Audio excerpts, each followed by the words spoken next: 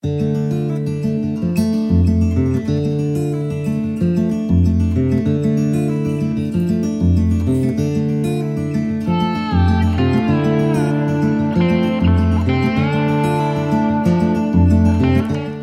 everybody, thanks again for listening, for following and for joining me as I explore things that come up in my own daily life about being a third culture kid and ponderings from my work with third culture kids as well.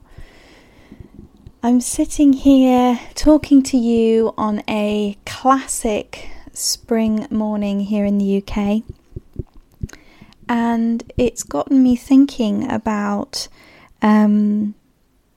where I've been at for a lot of the week, and that is impatience. I feel like I'm outing one of my least favourite things about myself, but here we go. Like I said, it's springtime, and a couple of years ago I was lucky enough to move into a home that has a garden. I have gardened for years, but I have gardened out of pots and in little yards, and it's a whole different experience of gardening. I'm sure a lot of you listening have been on both sides of this. One of the beauties of pot gardening is that if something dies, you simply pull it up, throw it away and pretend it was never there, and grab another plant and stick it in the pot and ta-da! In my garden now, it's a whole different experience as I'm putting plants in the ground. And what is required of me on a whole other level is patience. I decided this year to try and grow some marigolds and sweet peas and some stock flowers from seed. Oh my gosh, it's so slow. Even my herbs that I've been planting, basil and coriander, so painfully slow. And to a lot of you, this is going to sound ridiculously obvious, but this is quite a new experience for me. And maybe this is not actually that unusual. I'm applying this to gardening, but for so many of us as TCKs, we just don't have longevity on our side here. Waiting the weeks and months it takes for a plant to start looking like a plant.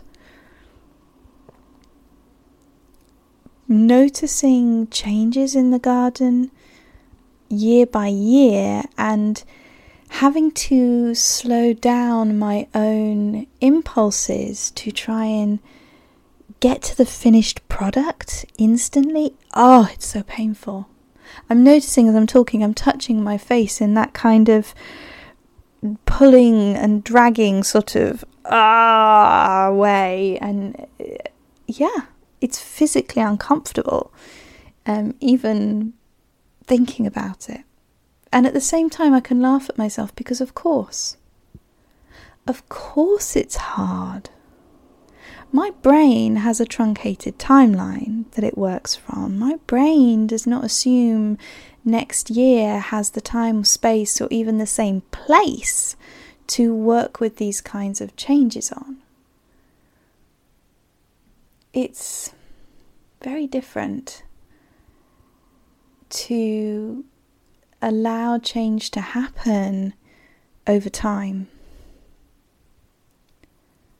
To wait and see. And it's a real challenge to even those of us with attachment styles that just kind of disengage, actually. If something isn't present, it's gone. And so move on. Having to stay invested and attached and hopeful without the fruit of that hope manifesting quickly,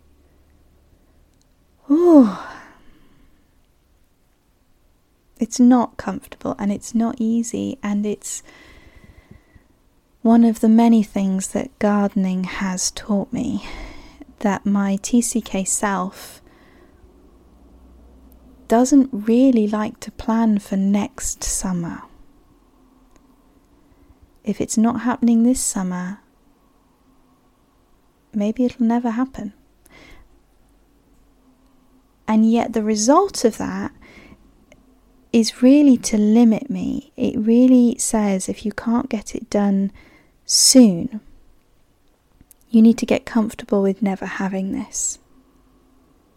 And that's what I can feel shifting in me this season. Just noticing that thought process and calling it out, actually.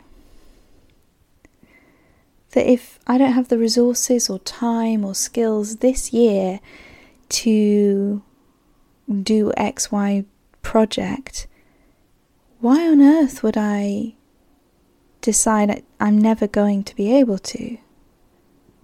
That actually just makes me sad. I could keep that option open. I could keep that unconcluded.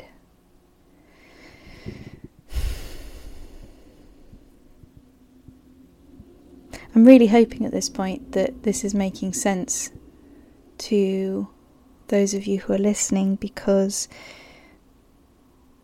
it feels really vulnerable to admit to having such a shortened version of my own timeline. But I know I'm not the only one. I've spoken with enough of you and worked with enough of you around this that I know I'm not alone here. Vulnerable, but vulnerable together. About a month and a half ago, I laid down some seeds in a bare patch of earth.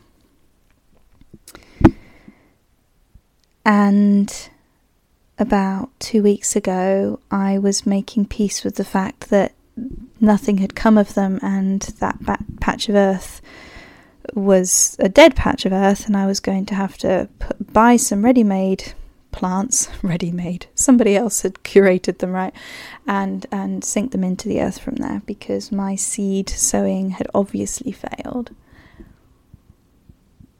And then yesterday I went out and saw seedlings, very delicate, very small, and very there.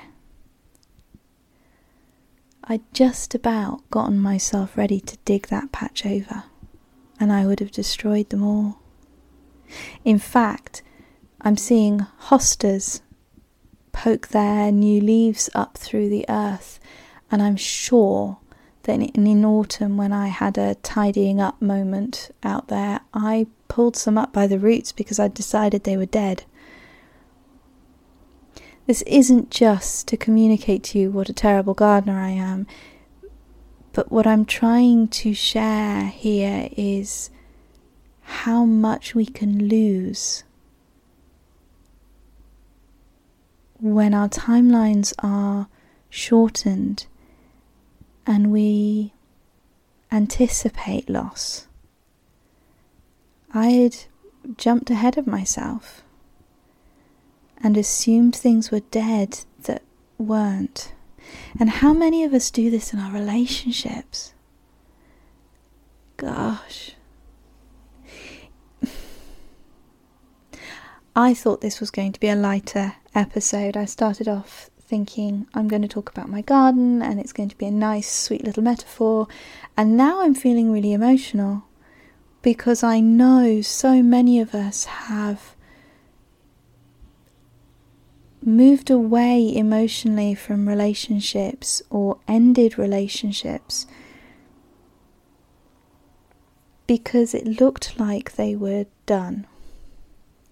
Because we got some kind of signal that told us something was changing.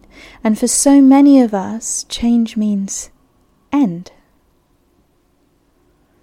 a dip in interest, a dip in communication, less frequent time together, signals to our brain very often that they've left the country or that we've left the country. And so we emotionally depart, perhaps even pull up the roots.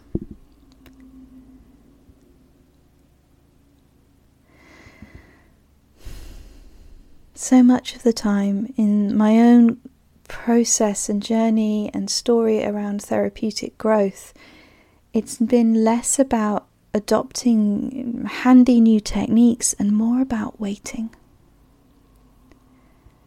An agonizing inactivity that just stays my hand from trying to force a conclusion or an ending that I feel like I finally have control over, right? Because so many of us had losses we didn't control. We couldn't control. We were children. So many of us in our adult lives get active about endings because that's a way of taking control. Whether that's leaving a party without saying goodbye to anybody because we don't want to deal with that ending on other people's terms, we kind of do it ourselves. Or whether that's in a relationship, breaking things off before the agonizing, is it dying or is it just transitioning into something else, or is there an issue that needs resolving? All of those questions that we don't know how they're going to end. But what we feel is something shifting in the relationship that we don't feel in control of and that we don't enjoy. And so maybe we jump out of it. Or like I say, pull it up by the roots. And this is not me saying we should always stay and wait. That would be dangerous too, right? Just that sometimes, where there is no immediate danger, when we're not suffering in a real terms sort of sense, it's just a not knowing. Not knowing is not necessarily a threat. I didn't have to pull up what I considered dead roots in that moment. I was trying to take control over the mess of the garden by tidying it up. But I could have waited. I could have trusted life was still on its way. And what I can hear in my voice right now is a certain self-criticism, right? I'm kicking myself. I got rid of good plants. But of course I did. This is the moment for compassionate, caring inquiry. I don't know much about hostas. I don't know all there is to know about my garden yet. I've had it for 2 years. So patience with myself is crucial here too. I'm learning. But learning to sit with the discomfort, learning to wait and see is something I want to do more of. Even as I can hold on to compassion for myself as to why it's hard.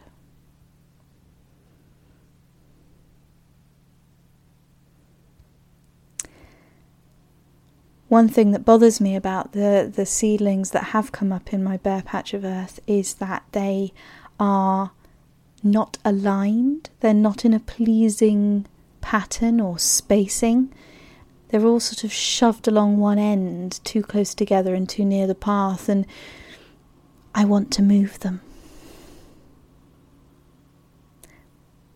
But here's my commitment today: to leave them the hell alone. Not yet. They're not big enough, they're not strong enough to survive the move, and there might be other seedlings to follow to fill in those gaps that I haven't seen yet. And if I'm to learn anything from this experience, it's I don't know what's coming next. So I will wait. And if you follow me on social media at all, you'll probably end up spammed with photographs of my garden and hopefully some seedlings that will take shape, because it's not about the flowers. It's about watching things grow, watching my own growing ability to stay my hand, to see what happens, and hopefully over time expand my sense of time so that I don't need to get it all done today,